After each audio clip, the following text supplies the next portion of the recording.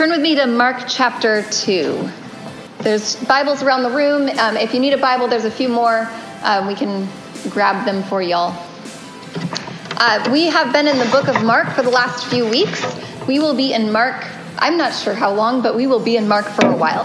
Mark is the first gospel written. It's called a synoptic gospel, meaning that it is connected with Matthew and Luke. The Gospel of John is a different gospel. It's still a gospel, but it isn't considered a synoptic. It's not connected in the same way as Matthew and Luke are. So Mark was the first one written. It was written by a guy named Mark. So people believe that it was written by a guy named Mark who was friends with Peter. And so he was able to glean information about Jesus and hear about Jesus and get to know Jesus through the Apostle Peter, through Peter's encounters with Christ. And this was something that was so important for Mark, for his own experience of God through Christ, that Mark knew that other people needed the same opportunities as well. And so he decided to faithfully write down all that Peter had shared with him. He wanted to know Jesus like Peter knew Jesus. And then he wanted other people to know Jesus now that he knew Jesus because of Peter. And from that moment on, the stories of Jesus, the experience of Christ's Spirit through the word of Christ written down was passed on from disciple to disciple to disciple. And today we are disciples of Christ. If you've given your life over to Jesus, you are a disciple or a learner or a student of Jesus Christ. And we then get to share that gospel to each other. We get to speak out the truth of Jesus to each other. So that's where we've been in Mark. We're going to be in Mark chapter 2. We're reading verses 1 to 12. I'm going to read it through, and then I just want to let it sit in your hearts for a minute. And then if anything comes up from it, anything confusing or convicting or moving or anything that's coming up, just go ahead and share that out. So it says in verse 1, "A few days later, when Jesus again entered Capernaum, the people heard that he had come home. They gathered in such large numbers that there was no room left, not even outside the door, and he preached the word to them. Some men came bringing to him a paralyzed man, carried by 4 of them. Since they could not get him to Jesus because of the crowd, they made an opening in the roof above Jesus by digging through it, and then lowered the mat the man was lying on. When Jesus saw their faith, he said to the paralyzed man, 'Son, your sins are forgiven.' Now some teachers of the law were sitting there thinking to themselves, 'Why does this fellow talk like this? He is blaspheming. Who can forgive sins but God alone?' Immediately Jesus knew in his spirit that this was what they were thinking in their hearts. And he said to them, 'Why are you thinking these things? Which is easier, to say this paralyzed man, your sins are forgiven, or to say, get up, take your mat and walk? But I want you to know that the Son of Man has authority on earth to forgive sins.'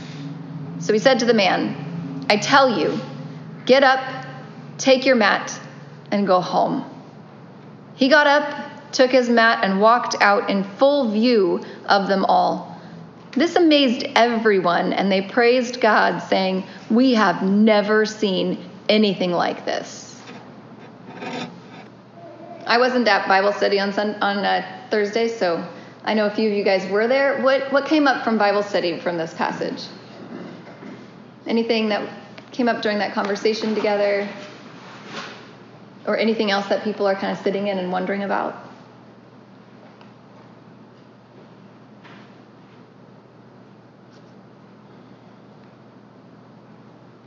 David? The authority. Okay. What do you mean by that? Like, what came up from that? Well, was it in the previous chapter? I'm trying to remember from the previous chapter what the theme of authority. Yeah. And then now, the Pharisees recognizing, Jesus trying to get them to recognize them. Yeah, no, totally. We talked about authority a couple weeks ago, and we talked about how the word authority can get lost in translation a little bit, but it just means influence. It means like that Jesus had such major influence over everything that even the spirits obeyed him. What else is, what kind of questions come up, or is there anything that's moving or interesting about this passage before we get into what I feel like God is giving us today? Yeah, Ashley. I talked about how in verse 8 it was like Jesus knew immediately what they were thinking, and they didn't have to say anything for him to know what was on their heart, and for them to be like, or for him to be like, why are you thinking this? Like, yeah.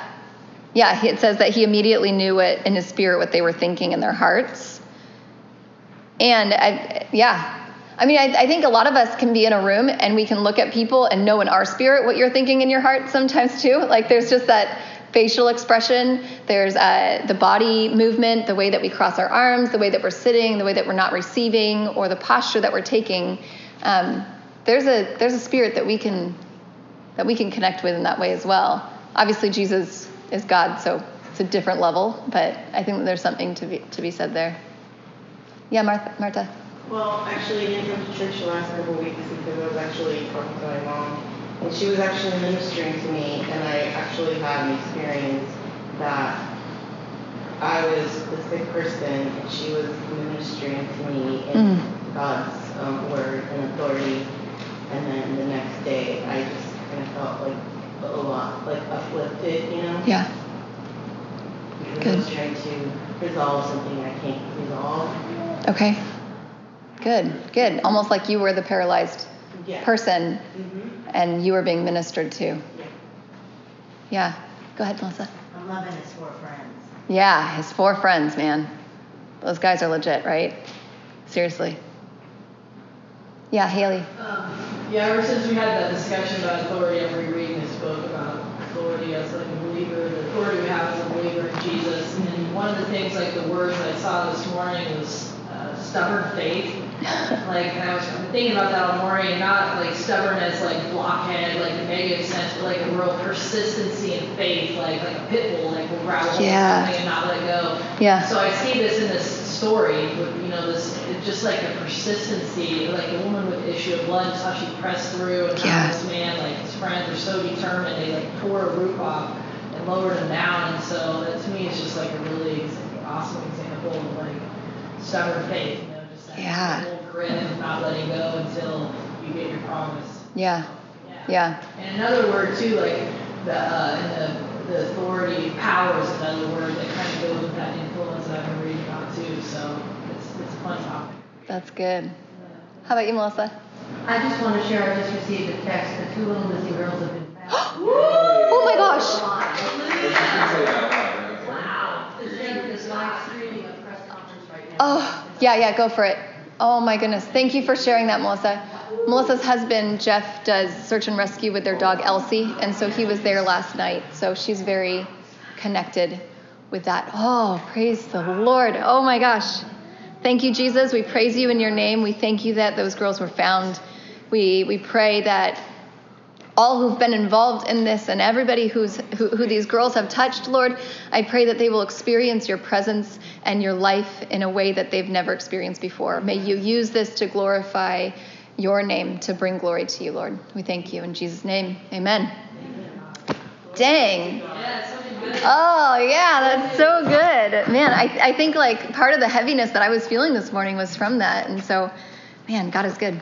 All right, so let's pray and we'll be done. Just kidding. All right, so there's a lot that we can get into of this passage.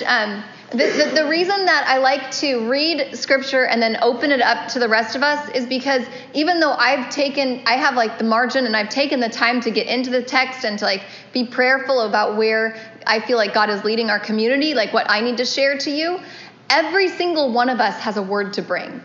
Every single one of us connects with God's word and can influence each other, can have authority through Jesus Christ for each other, has something to bring to the table. And if it's just me or Archie or Jason or Clark or whoever it is standing in this seat who's sharing, man, we're missing from the whole body.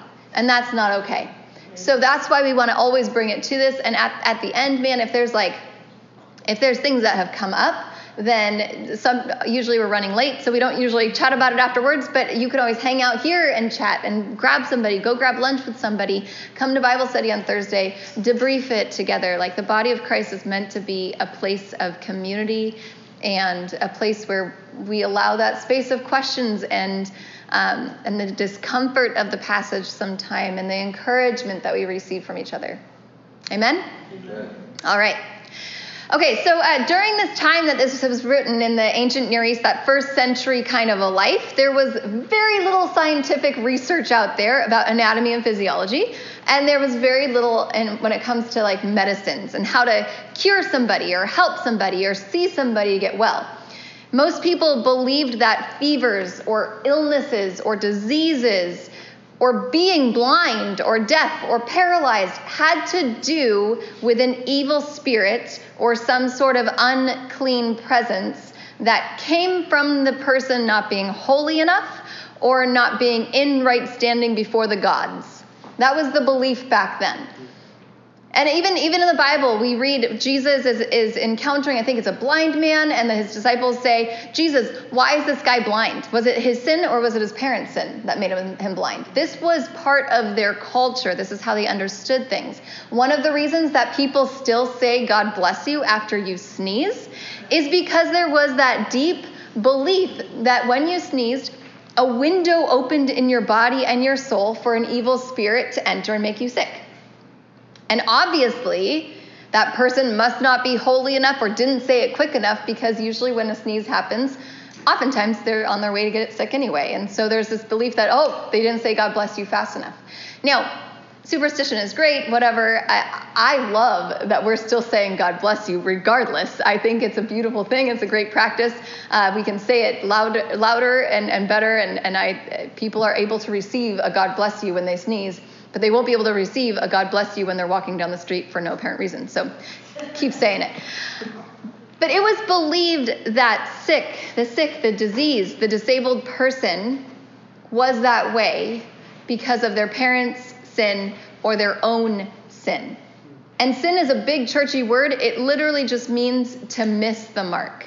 So God has set up a space, a way of how humans are supposed to live. It's an archery term. And if we aren't living the way that God has designed us to live, that has to do with caring for others, caring for this earth, caring for ourselves, and in right relationship with God, then we are missing the mark that God has created for us to get.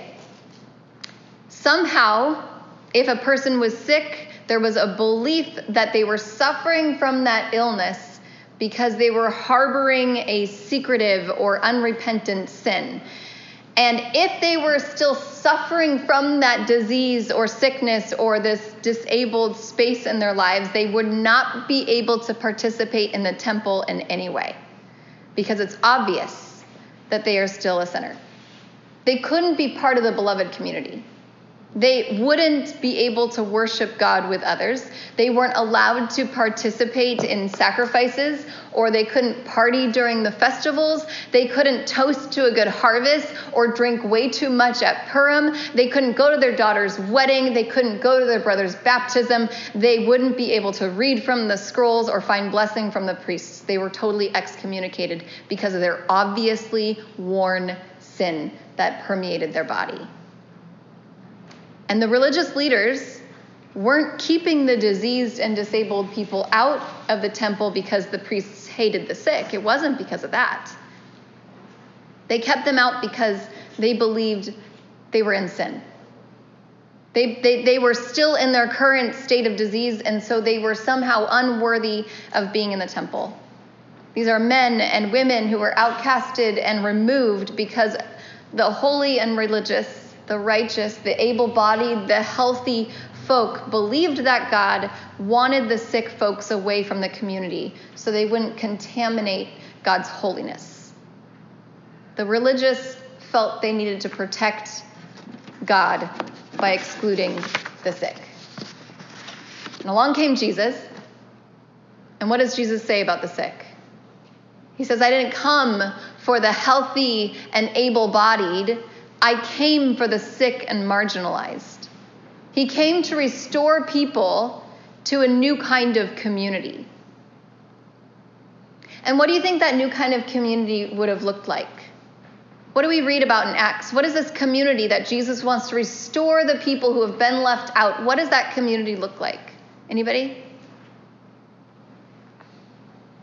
A lot of misfits. A lot of misfits? Yeah. But did it look like high church with smells and bells and making sure that you're wearing the right clothes before you get in? No. Where did it take place? Where did the church take place? Houses. In houses, in people's homes. What did they do there? Did they make sure that you did all the right things before you entered into a home? No. What did they do? They broke bread. They broke bread. They ate together. What else did they do? They listened to the disciples' teaching. When they first started moving together, they didn't have any of the Gospels. Mark wasn't written yet. All they had was the Old Testament. And so they would hear the stories of who Jesus was from each other, and then they would take all that Jesus represented from what they knew from Jesus, and they would apply it to the Old Testament and be like, where is Jesus on these pages? It's not that they gave the Old Testament away and they're like, that's no longer relevant. They got into God's word, but they saw it with a new perspective. They saw it through the crucified and risen Christ. They broke bread, they prayed together, they read the word, they heard the apostles' teaching, and they did life together. They sold the extra property they had that wasn't being used, the vacation home in Barbados that they've never even been to, that they got on a whim. All of those things they sold to give to help take care of the body of Christ. And that's what that church looked like. And Jesus started his ministry that we see in Mark. He started this ministry with 4 young men to follow him as disciples, to learn from him. They went throughout the fishing village of Capernaum, where Jesus establishes his presence as like this teacher with great influence and authority in the synagogue. And then they go from there and Jesus is like, these are the words. This is what I'm saying. Are you paying attention? Are you paying attention? And they're like, we're paying attention, but now it's going to be lunchtime, and I don't know if I'll remember what you're saying. And Jesus says, pay attention not to all the things that I say, but what I do. And what I do is I'm going to start healing the sick. I'm going to start casting out demons. I'm going to start restoring a people who are so divided. And he does it again and again. He starts healing people left and right. Turn with me to Mark 1. We looked at this last week when Archie taught. But Mark 1, 40 to 45, I want to read that because I think it sets up this passage that we just read a little bit more. So Jesus is encountering this man. It says that they're all around Galilee at this point, so they're not just in Capernaum. It says, a man with leprosy came to him and begged him on his knees, if you are willing, you can make me clean. Jesus was indignant, or down below it says Jesus was filled with compassion. He reached out his hand and touched the man. I am willing, he said, be clean. Immediately the leprosy left him and he was cleansed. Jesus sent him away at once with a strong warning. See that you don't tell this to anyone, but go show yourself to the priest and offer the sacrifices that Moses commanded for your cleansing as a testimony to them. Instead, he went out and began to talk freely, spreading the news. As a result, Jesus could no longer stay and enter a town openly, but stayed outside in lonely places. Yet the people still came to him from everywhere. So Jesus heals this leper. He commands him to go follow the law of Moses in the religious rules, all the things that you're supposed to do. This is how you make it right, to make himself clean before God and man in the temple in Jerusalem, because that's what's expected. And it was a rule, and Jesus knew the rules. But this man doesn't obey Jesus. Instead, he spreads the news about this healing, and Jesus was becoming more than just locally famous at this point. And I'm sure that the 1,500 people who lived in Capernaum knew about him and knew what he was doing, but now it's like spreading far and wide. That there's this man who can heal you. And it's not just like he's claiming the healing, he's actually doing it. But Jesus has been healing people all over Galilee. why didn't Jesus forgive the sins of the other dozens of people he healed like he did to the paralyzed man? He's healing, but he's not saying your sins are forgiven, your sins are forgiven. He's not doing that until this moment. And I think that Jesus knew exactly what he was doing. I think that Jesus didn't come to abolish the law and the prophets, as we see the early church reading through the laws and the prophets. He came to bring new meaning to them.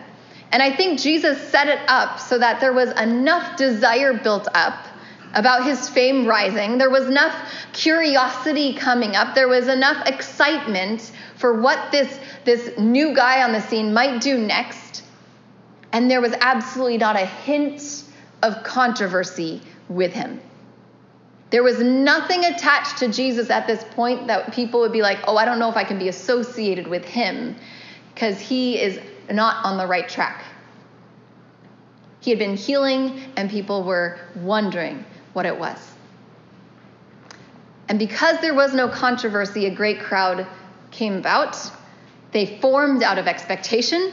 It was so large and pushy and needy that there wasn't room to breathe in this house. And this crowd was full of religious elites. It's full of stay-at-home moms and blue-collar dads, and it's full of marginalized poor people all together in one room because their curiosity and their need overshadowed their differences for one afternoon. Our curiosity and need oftentimes will overshadow our differences for an afternoon. But beyond that, it's really hard. And here we have this very hopeless, non-ambulatory man who lived in this perpetual state of perceived sin. A man who had given up on himself probably at this point, like wondering what his parents had done that he could possibly deserve this. Like wondering what he had done in his life or some sort of sin that he can't even see anymore. He's like, I don't even know what it is. I know it must be there, but I don't know what it is. What is wrong with me? To live in this horrible consequence every day. A man who was uninvited by the church no matter what he did, no matter how many sacrifices he made, no matter how many times he washed in the baptismal pools in the temple, like nothing he could do could get rid of the physical reminder of his perpetual sin. But even in his current state, his friends believed he was worthy of meeting Jesus. His friends believed enough for him, and this crowded room wouldn't stop them. And they were not about to wait until Jesus was done. I mean, Jesus would have to leave the house sometime. Can't they just like wait outside and wait till he comes out and they'd be like, hey, sorry to bother you, sir, but we got our friend. You have time for him? Like they weren't going to wait in line. They weren't going to take a ticket or make an appointment in his schedule to see like maybe next Tuesday we could come by if it's not a problem for you. Like they were not willing to wait their turn. They weren't going to make an appointment because they desired to see something new. And I could look at this and I'd be like, well, what is the urgency? He's been paralyzed for a long time. What's one more day? Like, what's the problem for one more day? But I wonder if God's Spirit was creating an urgency within their hearts to do something radical in that moment. I wonder if they felt a stirring to act in the most obscene way by causing damage to somebody else's home. And it makes me think of like when Jesus was in the temple overturning tables, like causing this major disruption of the expected way of doing things. These four friends caused a major disruption. And I wonder what it's like to lower... Oh yeah, go ahead, Joey. I'm just thinking like, you know, if you know that Jesus is here now, Yeah. you know, if Jesus is here in your town right now, then you're going to go down to see Jesus. Yeah, you're not going to wait. You're not going to wait a minute. Totally. Yeah, and they're pulling the roof apart. The roof was made out of like palm leaves and adobe and just thatched roof kind of a thing. So, it's hard enough to where they would hold dinner parties up there with like half a dozen people so it could hold the weight of people. This is not just some sort of flimsy sort of ceiling. They had to come aggressively towards it. It also wasn't, 2x4s or anything like that as well, but still, it takes a lot of manpower to get that thing off in order to drop your friend through it. It can't be just like those little people, hey, Jesus, we're right here. I mean, it's got to be a big amount. And I can imagine them lowering their friend down into this where everybody else is looking up and seeing what's going on, so confused. And I used to look at this passage and wonder of the friend's frustration that Jesus just forgave this guy's sin, but didn't heal him in the way they were expecting. But now I look at this passage, and what I see is I bet they stopped breathing when Jesus said, son, your sins are forgiven. I bet they were floored by that. I bet they were wondering, how is this even possible? Do you see our friend? He's still broken. His sin is all over him. You can't heal his sins. He is still broken. His uncleanliness is running through his body. He can't stand up. He's damaged.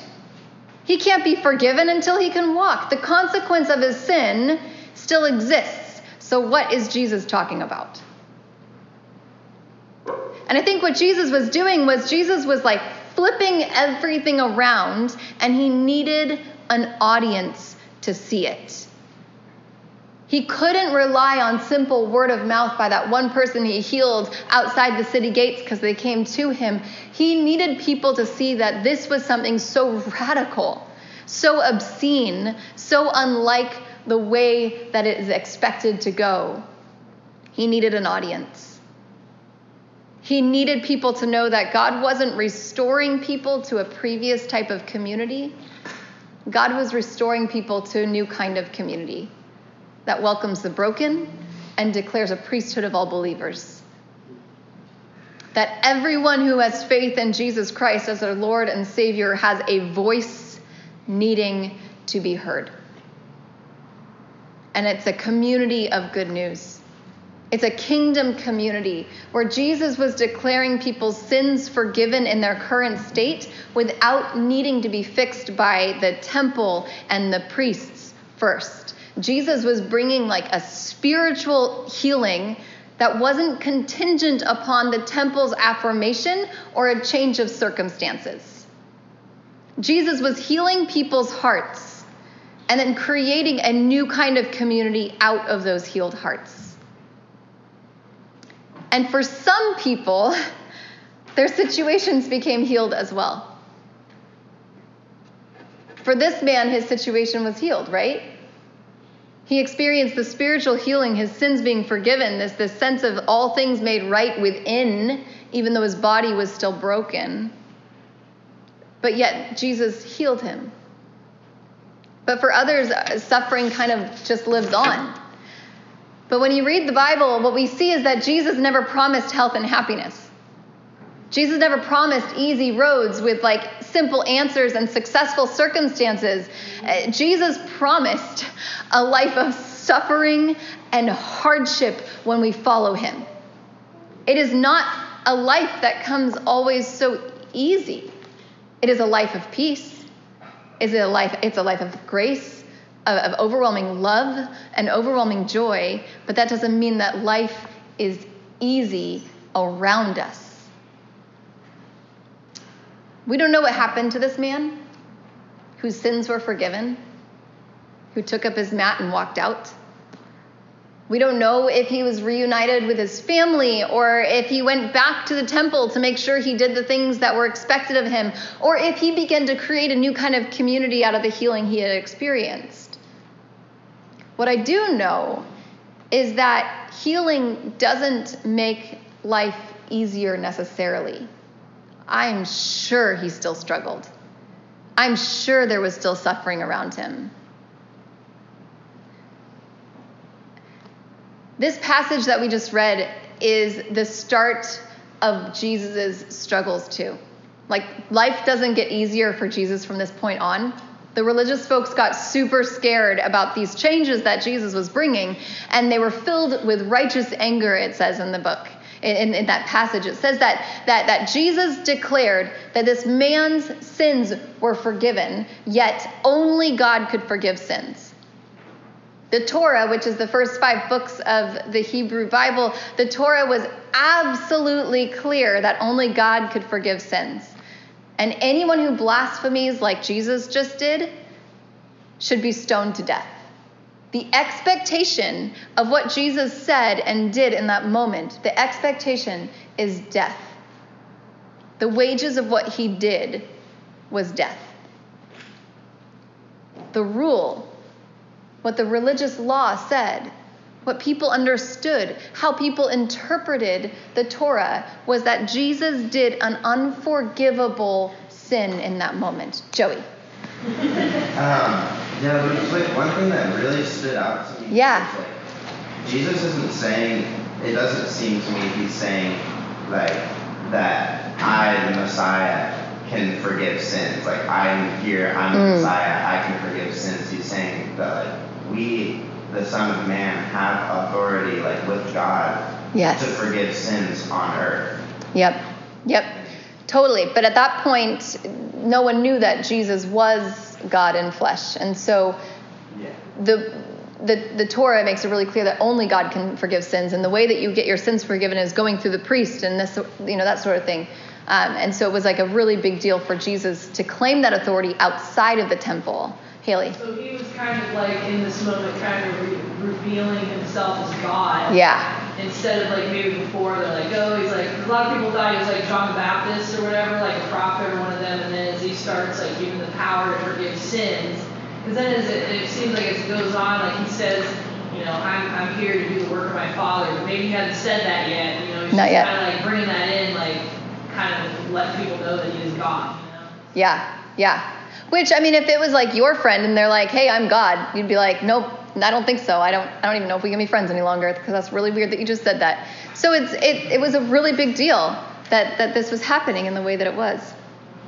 Yeah. But didn't he say, not in this passage, but did he say that in the future there'll be many more wonders, many more Yes. than I have done? Yes. So what does he mean by that? So that's a great question. What he means by that, what I believe he means by that, is not that we as individuals have more power or authority than Christ did when Christ was on earth. I believe he's talking to the collective whole, that his church, as a collective body with the Spirit of God dwelling within each individual within the church, collectively we can do more good on this earth than Jesus could have done by himself. And it's through the Spirit of Jesus embedded within each of us that we are bringing this good into this earth.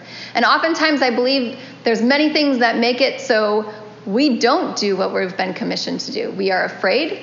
We are scared of change. We are scared of being offensive to somebody or making somebody feel uncomfortable. All of these things make us so we don't actually speak out or live out the gospel of God's redeeming love. Haley. Well, a lot of Christians go to church and do things, like on a service level.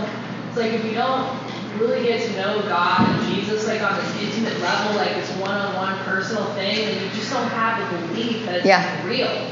You know what I mean? Like we can all hear these things. Like anybody who's grown up in a Christian home can understand that because we all hear these things. But then there's a certain time where we have to get into it ourselves, like really intimately get to know God, and then as we get full of the life of God, then that overflow is what we have to give others. But it's like, it's easy to be a Christian and just sit there and I was a Christian forever and really didn't know if I believed those things. You know what I mean? So it's like, you got to get it yourself first before you can trust that this God you're getting to know wants to heal and help people, Yeah, it's good.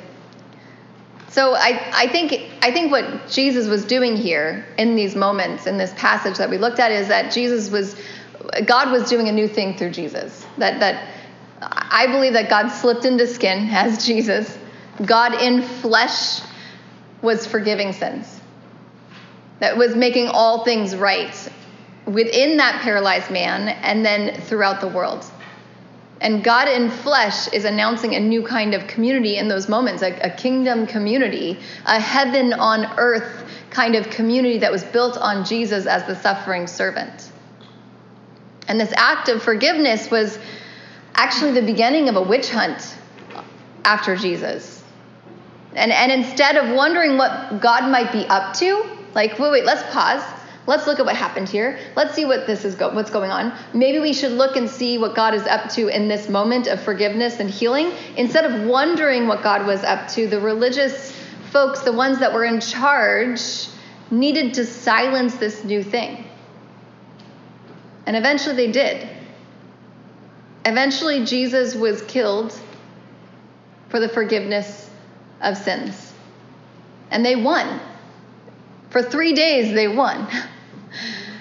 But God is always up to something, and in this act of redemption, that Jesus was raised from the dead. But in the death of Christ, you guys, I think it's so important because so often we're like only focused on the resurrection of Christ. What I love about the Catholic Church is that they have the crucifix with Christ still on it, so we can be reminded of his death. However, the cross does not have Christ on it, so we always need to be reminded of his resurrection as well. But in the death of Christ, we too find our death of assurance of our good behavior, our assurance of our pride or our perfect answers to the deep theological questions, like that sort of assurance of having all the right answers all the time, and I cannot learn a single thing from you or from God any longer because I already know. That assurance is dead and buried with Christ. We put to death our careers. We put to death our sexuality and our financial packages and our need to be liked and approved of and all these other places that we find our identity first and foremost. We put to death those things with Christ on the cross, and then we are raised up again to this new sort of life because we find our resurrection in the assurance of Christ's love and grace for us in our empty and needy space. And then through Christ's resurrection comes this new life and this new type of community and this new identity that began on this forgiveness of our sins, where we are loved in our current state, where we belong and we are all beloved. Now, I think I'm going to end on this. I think one of the most important parts of this passage, okay, there's so many important parts. The forgiveness of sins is like, that is where we put we put our flag, absolutely. But the thing that I think is so radical is that community of those four friends. Those four friends that saw that this man was not defined by his sin or his perceived sin, but was defined by who they knew him to be, regardless of what anybody else thought. Yesterday at Arts Alive last night, we were walking through the little area and we went into Los Bagels, because they always have really good snacks there. And they had art on the wall, and it was kind of this abstract art. It was really lovely.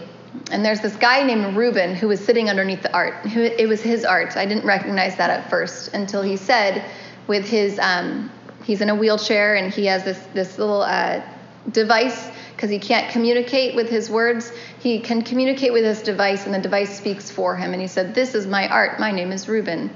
And I looked at him. And when I first walked in, I didn't look at him. I was uncomfortable. I didn't want to stare. I didn't want to be uncomfortable. So I just kind of looked at him in the corner of my eye, saw that he was in a wheelchair, but I didn't want to be the weird person that stared at poor Reuben, who's amazing.